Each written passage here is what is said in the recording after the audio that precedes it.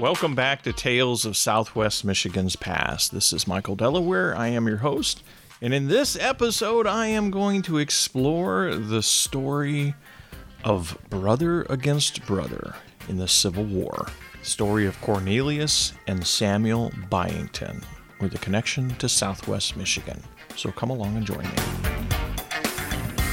Well, I first came across this story when I began doing a lot of research out at Oak Hill Cemetery in Battle Creek, Michigan.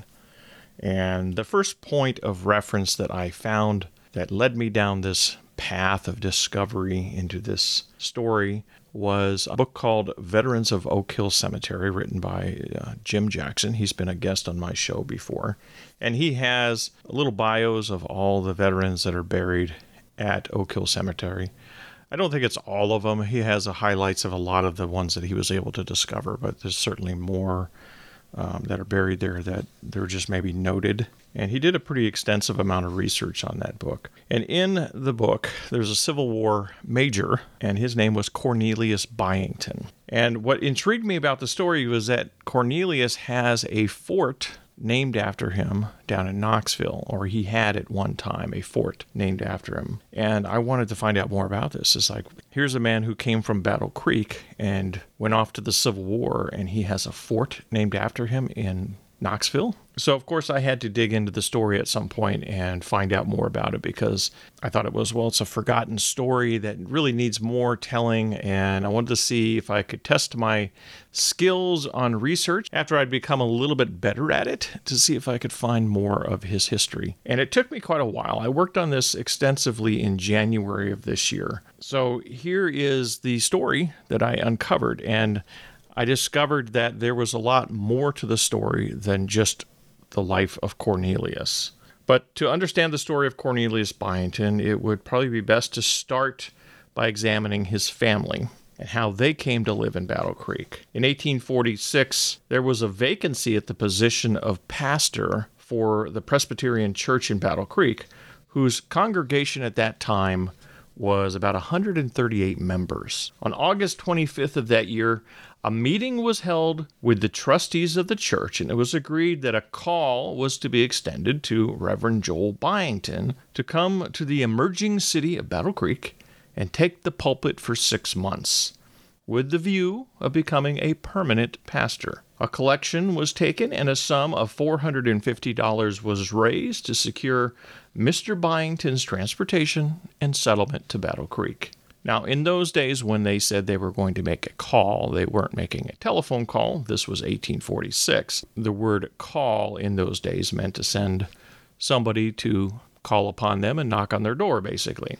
But evidently, they knew of the existence of Pastor Byington. Joel Byington was born in Hartford, Connecticut in 1783, and he'd been a minister for 25 years on the shores of Lake Champlain in Chazy, New York.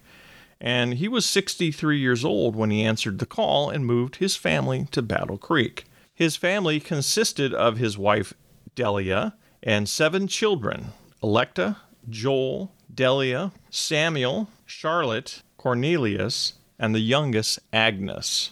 His wife, Delia, was the daughter of Seth Storrs, a Vermont political and civil leader who took part in the founding of Middlebury College in Middlebury, Vermont. He was also a colonel in the Vermont militia. Her mother was Electa Strong. Her grandfather, John Strong, was a Vermont farmer who served as the Vermont Speaker of the House of Representatives in his time, and was also in the militia during the French and Indian War, and later was in the Revolutionary War, and eventually attained the rank of brigadier general. John Strong's brother, Samuel Strong, was a general who directed the Vermont militia during the War of 1812. So this kind of gives you an understanding of the sense of duty to country that this family held in terms of military service. Now, when the family moved to Battle Creek, it doesn't appear from records that the eldest son, Joel Byington Jr., or Samuel Byington, made the move to Battle Creek. Joel may have initially remained in New York, but he eventually became a merchant in New Orleans. Samuel remained in New York until about 1850, and then he moved to Montgomery, Alabama. So they were some of the older children that remained behind. When Reverend Joel Byington made his move to Battle Creek, his son Cornelius was 17 years old. The oldest daughter, Electa, was 26, Joel was 24, Delia was 23, Samuel was 21, and Charlotte was 19, and the youngest was 14, that was Agnes. Now, Reverend Joel Byington's wife, Delia, passed away in 1848, just 2 years after their arrival in Battle Creek. The Reverend, based on what I could find on him, appeared to have left his role as pastor here in Battle Creek shortly after her passing. However, he did remain a minister until the time of his death in 1856, where he passed away just before Christmas in Galena, Illinois. His body was returned to Battle Creek for burial, and he is laid to rest at Oak Hill Cemetery beside his wife. Delia Elvira, one of his daughters, married Benjamin Hinman in 1848, in the year that her mother passed away. They would go on to have 2 children, Charles and Julia. Delia passed away in 1881 at the age of 57 following an illness. It was in her obituary that there's a mention of Samuel living in Tennessee at that point, and her other brother, Joel, was living in California. The other reference that I found on Joel Byington came from Cornelius Byington's own diary, which I'll get into in a little bit. And he was also referred to in an 1871 document by Elder John Strong of Northampton, Massachusetts. So I did a lot of digging when I was putting this story together. And I could go into some of the other daughters. Electa married another Hinman, Henry Hinman, which was Benjamin's younger brother. They got married in 1850. Charlotte married Frederick Pratt in 1849, and they founded the Elkhart Carriage Company down in Elkhart, Indiana. And she had 3 children and passed away in 1914 at the age of 87. Agnes, the youngest child, married Alexander Pope, a Scottish immigrant, and he was a hardware store merchant in Elkhart. And Agnes had 2 children, passed away in 1916 at the age of 84. So now that we have looked at some of the family history, let's explore the story of Cornelius Byington. He was noted as a vocalist and sang in the Battle Creek Glee Club. His singing group furnished music at the time of Abraham Lincoln's famous speech in Kalamazoo in 1856. It was the only time Lincoln ever spoke in Michigan, per historical record. In 1857, he was serving as a village clerk. In the city election of 1861, just before the start of the Civil War, he ran for the office of city recorder and lost. Ironically, his brother Samuel, at the age of 36, was working as a village clerk in Montgomery, Alabama at the same time. When the Civil War began in 1861, at the age of 32, Cornelius entered service with the Battle Creek Artillery Company, 80 men strong at its organization, and was appointed as the captain on May 10th in Battle Creek, Michigan. When the men gathered at the train station to travel to Detroit, 1,500 people gathered to see them off, and a silver cornet band played music. Each man was presented with a New Testament by Mrs. Delia Hinman, Cornelius' sister. The local pastor of the Presbyterian Church was there as well, and got each man to pledge to abstain from liquor. Battle Creek was in the Civil War just 18 days after it started. This was the first group that was sent off to the war. When they arrived in Detroit, the company was merged with 9 other units to become Company C, 2nd Michigan Infantry. The unit at that point consisted of 1,013 men and officers. Samuel Byington, on April 14, 1862, enlisted in Montevallo, Alabama as a sergeant in Company D, 44th Alabama, for the Confederate Army for 3 years. Samuel would serve with Major W.M. Robbins in the 44th Alabama for over a year until he was stabbed with a bayonet in his breast at Raccoon Mountain near Chattanooga, Tennessee, on October 28, 1863. Having seen Samuel's wound, he was presumed to be dead by his Confederate comrades and left behind as the rest of the unit began the march towards Knoxville. He was ultimately taken prisoner by the Union and transferred to Nashville and then to Louisville, and eventually to Camp Morton, Indianapolis, Indiana, where he remained until he ultimately pledged the Oath of Allegiance on March 27, 1864, and was released. He then made his way to Galena, Illinois, and remained there until the end of the war.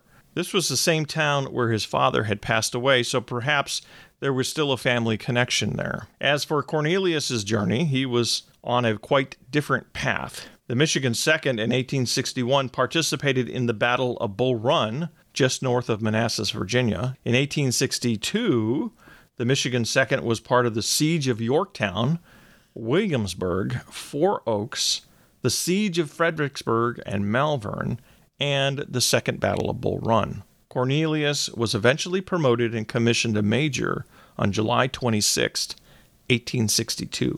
Now, during my research, I came across a letter written by a man named Richard from Washington, D.C., who was visiting a soldier named David Burrell on July 5, 1862, at an encampment in Virginia. He wrote a letter to his niece, Catherine Burrell, in Detroit about David, whom he'd found in good spirits. In the letter, he mentions the 2nd, 5th, and 24th Michigan regiments were encamped there. Catherine was apparently the wife of David, and closing the letter with "Your affectionate Uncle Richard," he writes, P.S. Matters to me look very discouraging here, but you will take care what you say about anything I write. The sick and wounded are well cared for, although I will visit the hospital in Georgetown. So this kind of gives you some insight into where the war was in 1861 and 1862. There really wasn't a sense of we're on our way to victory. It was kind of a quasi struggle, and it was quite a moral dilemma for some at that point. And the war, I think when those that had marched off the war, everybody believed it was going to be over within a few months, maybe even a few weeks. And here we are over a year into it, maybe getting into the second year. And so despair is starting to set in, uncertainty, and you can see it in the tone of letters written home. So returning to the story, it was in June through July of 1863 where the regiment, again, distinguished itself under General Grant during the siege of Vicksburg. The Michigan 2nd participated in that siege. Byington later led his troops through the Cumberland Gap to Knoxville, Tennessee, where his troops engaged in battle again at Campbell Station. It was in this following November, on the return to Knoxville, that Major Byington would meet his fate. Before I get into the details of that, I'm going to take you through some of his diary entries that he wrote in the year 1863 to give you a personal perspective from him on the entries that he made in the final year of his life. Now, as a note, I found information that diaries written by him existed, that he had written in 1861 and 1862, but I was not able to get my hands on a copy. It's my understanding that they're in the State of Michigan archives in Lansing, but there were no copies available online. I was fortunate enough through a lot of searching online to obtain a scanned copy of his 1863 diary. So the first entry in the diary of 1863 is on March 1st, and he's in Newport News, Virginia. On March 3rd, he writes, Fortress Monroe, Georgiana, leaves every other day. Left last night. Norfolk boat leaves 11:04, arrives 10:03. March 7th, he writes, visited Norfolk. Sunday, March 8th, returned to camp from Norfolk at 9 a.m. So from what I got from that is he was traveling to Norfolk, probably part of his duties as an officer, going to get briefings or whatever was going on. March 19th, they embarked at Newport News aboard Georgiana and anchorage off Fortress Monroe. A severe snowstorm with high winds spinning us about now and continuing all day. Entry of March 20th, which is a Friday. Stayed all night at our anchorage. Storm still rages. March 22nd, embarked at Parkersburg, from whence telegraphed to go at Richmond Bennett House. Cincinnati, the time of starting.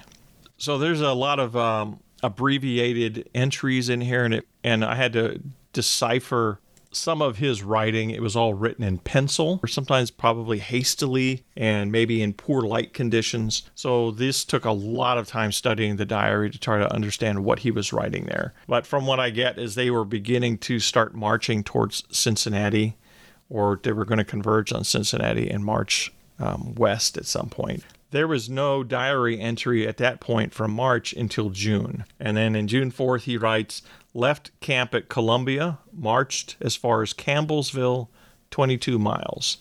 Campbellsville is in Tennessee, so he's no longer in Virginia area. He's over in Tennessee at this point. June 5th, marched from Campbellsville to Lebanon, 18 miles by rail transportation to Louisville. So they're taking a train. Then the next entry on June 6th, he's arrived at Louisville before daylight and crossed the river to Jeffersonville, left Jeffersonville same day, reaching Seymour on the Ohio and Mississippi Railroad about dark. Left about 10 o'clock. June 7th, left Vincennes, Sandoval around noon, good dinner in Centralia. So this is, I think that's Illinois. June 8th, Cairo, early, embarked on steamer Nebraska with 2nd Michigan, lying there all night.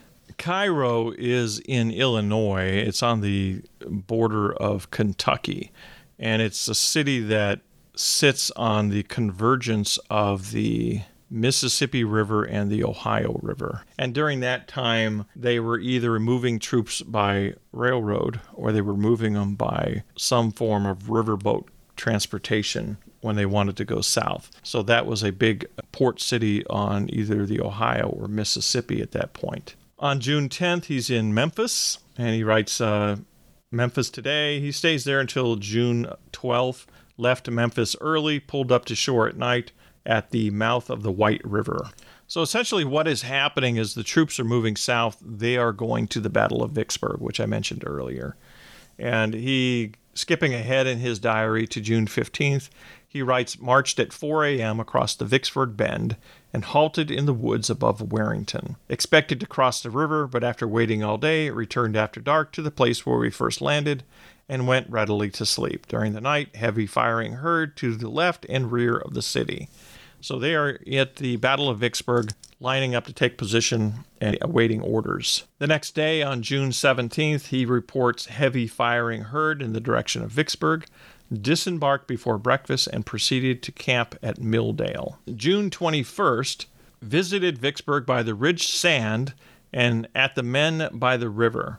And then on July 4th, he makes an entry, heard that Vicksburg had surrendered and marched from camp to Flower Hill Church to Young's on the road to Big Black. The Big Black was another river. July 5th, marched about 2.5 miles towards Big Black and then camped, heard firing in the night. So June 21st through July 4th, in that period of time was really the Battle of Vicksburg.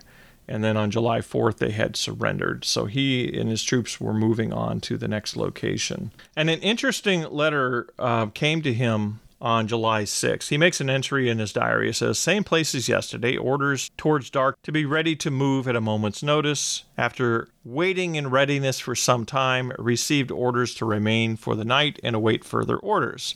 Cooks to be awakened at 2:30 and men at 3 and be ready at 4. Received a letter from Agnes. Now, Agnes was his youngest sister. On July 7th, on hand, of course, at the proper time, but immediate prospect of move at 8 or 9 a.m. So they were given orders to get the cooks ready at 2:30 in the morning and the men ready up and ready at 3 and get ready to march at 4.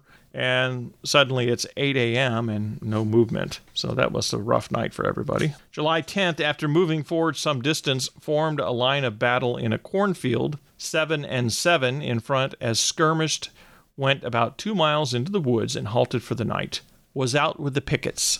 What he means by that is he was out on patrol, walking through, doing night patrol, I guess, with the troops. Now, on July 11th, this is one of the few entries of one of the engagements that he wrote about. When first forward at skirmishes and after a while met the Rebs.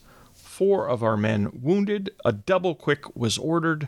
7 companies moved up gallantly, driving the 7th to their rifle kits. Owing to a misunderstanding, the other companies did not move out. 2 plus 50 men were lost. 56. That's the entry. So they engaged some rebels in a field, and there were some wounded here and some that were killed. And on July 12th, he makes an entry, moved back to flank some batteries, and remained there all day. July 13th, still in same position. July 14th, Regiment Dillman and captains 21st and 2nd Lieutenant sent to the front for 48 hours. July 15th, still here with officers left behind from yesterday's detail. So what I was able to determine from that is he was left behind with a portion of the other officers, and some of the other officers were sent forward to meet with the regiment and get further instructions, I believe. And on July 16th, he writes, after being out 48 hours, the regiment had no sooner arrived in camp when orders were received to support Benjamin's battery. Batteries were typically artillery units or placements. So the story continues in his diary. Some of the more interesting entries on July 17th, he reports a march to Grant's Mill on a trail above Jackson, Mississippi. On July 18th, he reports that they marched at 6 a.m. to Madison Station on the Mississippi Central Railroad, and they spent the day after arriving tearing up and burning the railroad, and thus bending the rails. The station house was also burned, but the cotton was not. And then he writes, why not let the house remain and burn the cotton? As those is security force cash bonds in England. And that was a confusing entry because I was trying to figure out what he was referring to there. And this was very interesting to note because if you look up the history of the burning of Madison Station, it has a historic marker on the site down in that area of Mississippi, but it was noted as that happened a year later. But here we have his 1863 diary where he's at Madison Station talking about this. So either somebody has a wrong historical record, or Madison Station was burned twice, or there was two different Madison Stations. But this Madison Station appears to be the same one because he's talking about Jackson, Mississippi. He's right near there. It has to be the same place. So I believe Madison Station must have been burned at two different times, unless somebody else has a wrong historical notation on the historic marker that's at Madison Station. Because I looked it up. I was curious about the burning of Madison Station because he was obviously there. And the station was burned, but the cotton was not. The cotton was sent back, from what I understand, to pay for the bonds that they had in England in supporting the war, which is something you don't hear much about on the Civil War. But how was the Union financing this? They're probably borrowing money from England is what it sounds like, and giving England some of the spoils of war to pay for those bonds is what I'm getting from the notation here in his diary. Probably something that was talked about between the officers, and he made note of it. July 19th, he writes, the destruction of the railroad still continues. At about 11 a.m., commenced the march towards Jackson, arriving at 5 p.m., visited the city, much injured by fire. July 20th, he's marched at 3 a.m. towards the Black River. Very severe day for the men, especially the wounded. Made 16 miles and encamped 4 miles from Brownsville. Tuesday, July 21st, he writes, second anniversary of Bull Run, up at 3 a.m., ready to march at 4, according to orders. Passed through Brownsville, a small town like nearly all other southern places. Encamped after dark in a cornfield 1.5 miles from the Big Black. July 22nd, about 11 a.m., moved forward across the Big Black at Messenger Ferry, about 3 miles, encamped in the woods. Heavy thunder shower. July 23rd, moved at 4 a.m. on the way to Millsdale and reached our old camp about noon. July 24th, visited Vicksburg in company with Lieutenant Dillman, wrote a letter to Joel and mailed it. Now, here's where it gets interesting. July 25th, much to my astonishment, received a visit from Joel. So this is interesting. Joel was reported to have been down in New Orleans around that time. Vicksburg is just north on the river, Mississippi River, of New Orleans. So he wrote a letter to his brother. Not likely that his brother got it by the time he'd come up, but maybe his brother had heard that he was in Vicksburg, and maybe he was sending a letter saying, hey, I'm in Vicksburg if you want to know where I'm at. And his brother had heard and probably came up the river on a merchant ship and sought him out in the encampment near Vicksburg. So assuming that he knew that he probably heard word that the Michigan 2nd had marched back to Vicksburg and was camping there. So that's an interesting note that he met up with his brother. it would be interesting to know what they talked about, I'd have to do more research. Maybe Joel wrote a diary or something that someday be found. Or maybe some of the other family members have diaries that are away in some archive somewhere in a dusty library corner that would tell more of the story about some of the interactions between the family members. But Joel did come to visit Cornelius, which would have been the last time he'd ever seen any of his family. On July 30th, he writes that Lieutenant Colonel Dillman's resignation tendered yesterday and was returned accepted. I was curious about why Dillman may have resigned, and the only article that I could find was dated June 25th, 1863, that ran in the Ohio Transcript, which indicated that he had been wounded in his left arm in a report to his commander, which was dated June 5th. And the letter sounds confident. It stated that there is not a man in the army here that has any more doubt that we will take Vicksburg in a short time. And this was earlier before the Battle of Vicksburg. But we can only speculate why he resigned. Maybe the injury was getting to him at that point, and he decided to go retire from service. Or it could be that he just needed to go home and get back to his family and take up the fall harvest or something like that. There was a lot of that going on in the Civil War, too. So from August 1st all the way to August 11th, there's a lot of different entries, mainly short little entries that he went up to Memphis, went to Cairo, back to Indianapolis, went on from Indianapolis over to Cincinnati, went to Covington for a while, and then he's marching through the Cumberland Gap around September. And there were some scratched out entries during this time, so it was hard to determine what was going on. But his troops were known to have gone through the Cumberland Gap between September 7th and September 9th. September 22nd, he writes, "Crossed the Clinch River and Mountain. This is the worst road ever traveled without exception."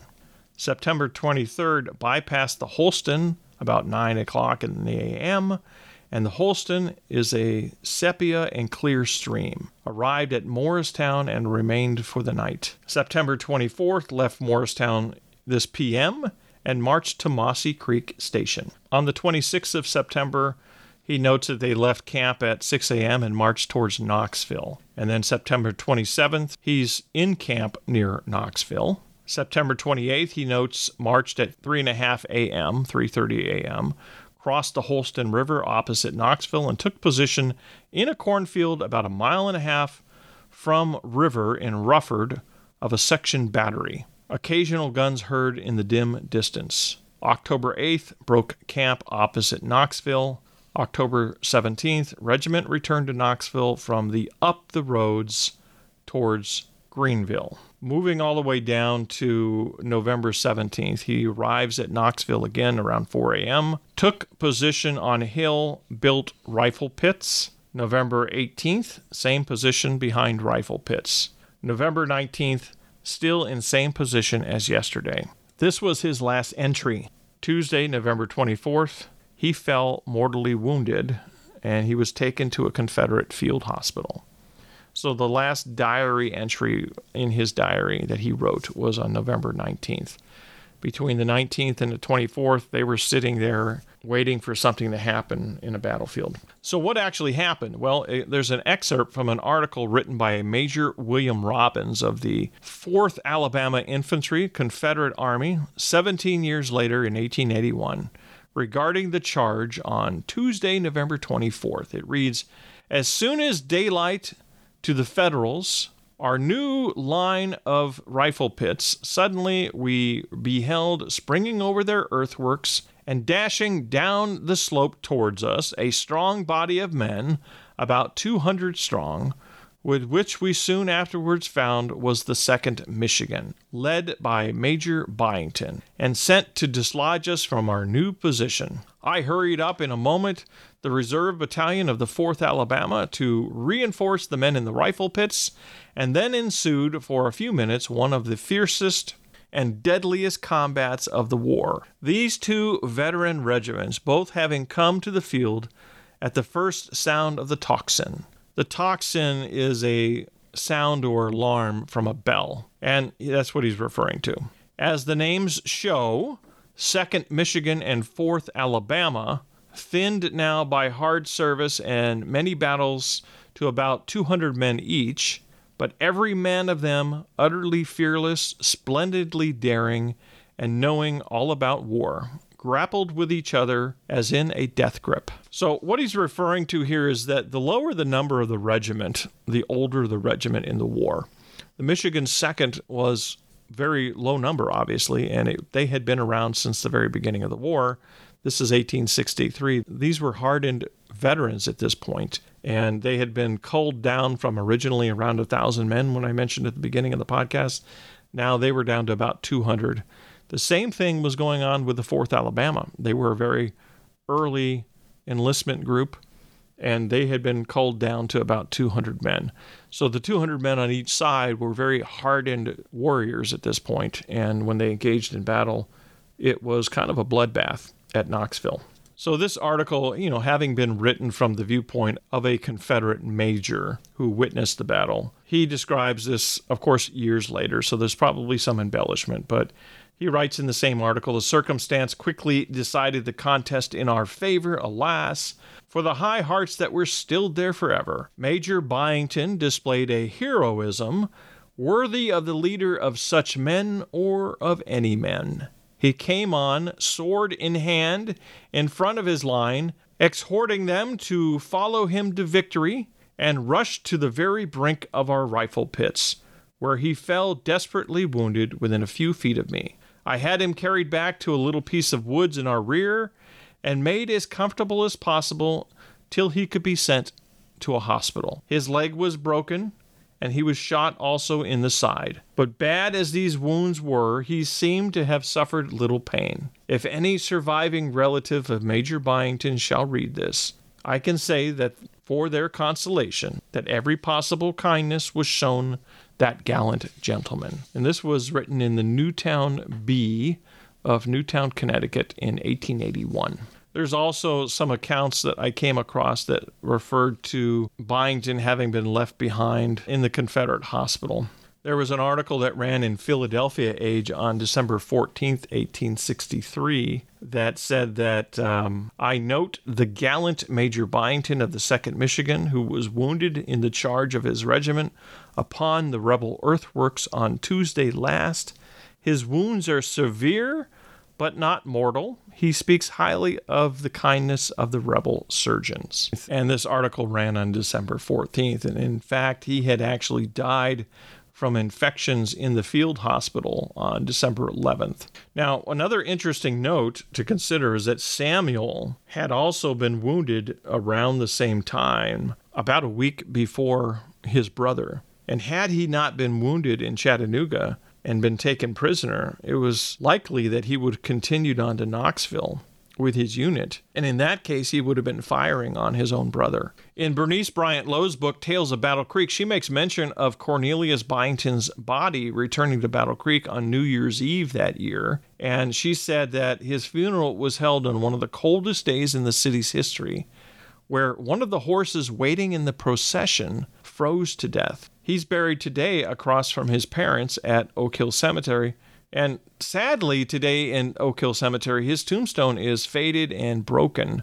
So his sacrifice on the field of battle is hardly known to anybody who visits the cemetery. I have in the back of my mind to do a project at some point to raise funds to put a memorial plaque of some sort or historic marker next to his grave, and also bring in some experts, some of them that I've interviewed on my podcast here, to do a project to repair his headstone and bring it back to a point where it at least can be viewed. It's one of those old white ones, and I believe that would be limestone or something like that. I have to ask some of my guests who've been on the show before. And so it's a bit faded. It's hard to read, but it would be nice to restore it as best as we can and maybe post a historic marker next to it to give him some recognition and honor. But I'm going to go into a little bit more about what happened after he died. After his death, a fort just west of Knoxville was named after him. It was one of 20 named Union fortifications surrounding Knoxville. They put up these fortifications after the Battle of Knoxville.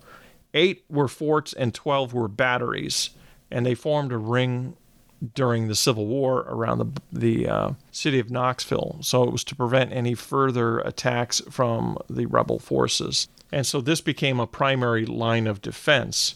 And one of the forts that they set up there was named Fort Byington.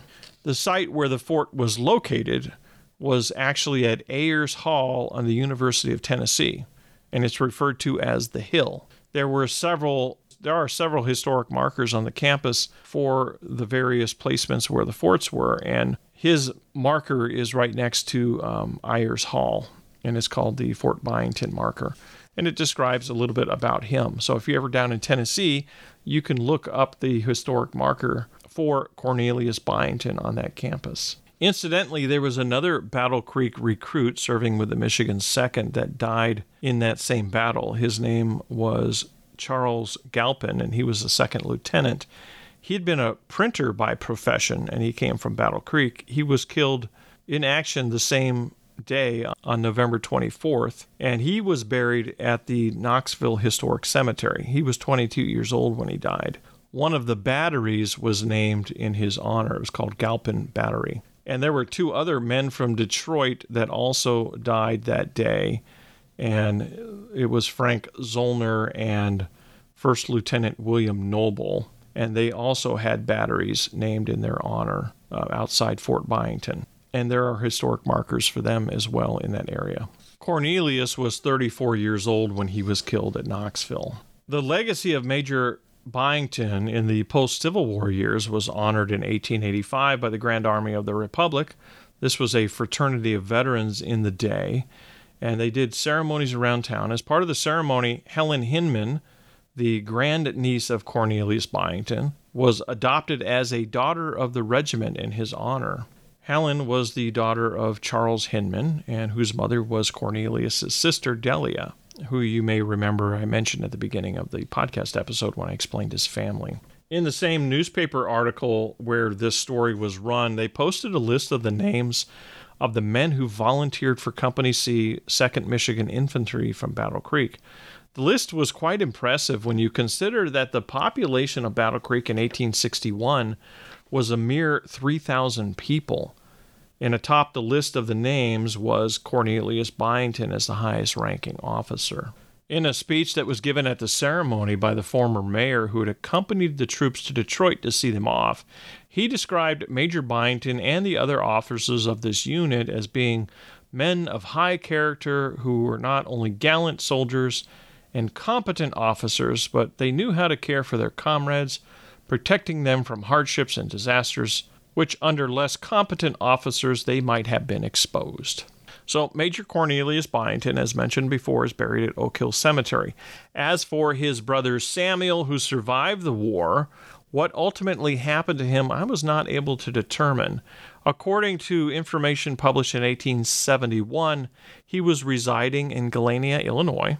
In his sister Delia's obituary in 1881, he was reported to be living in Tennessee at that time. And I searched high and low to try to find his resting place, and I was not able to locate where he was buried. I'm sure if I did some more genealogical research, I might be able to uncover his burial location. But I haven't gone that far into it, and I probably will at some point just to revisit the story and fill in more gaps and maybe make a more interesting story about the whole thing. But I just think it's very fascinating that we have two brothers that fought on opposite sides of this major conflict.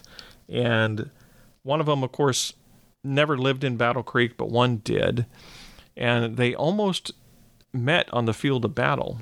So the story of the Byington family and the brothers who fought on opposite sides in the Civil War is one that would have been lost to the obscurity of history, but it truly exemplifies the tragedy of brother against brother, driven by arms, by events that were greater than themselves.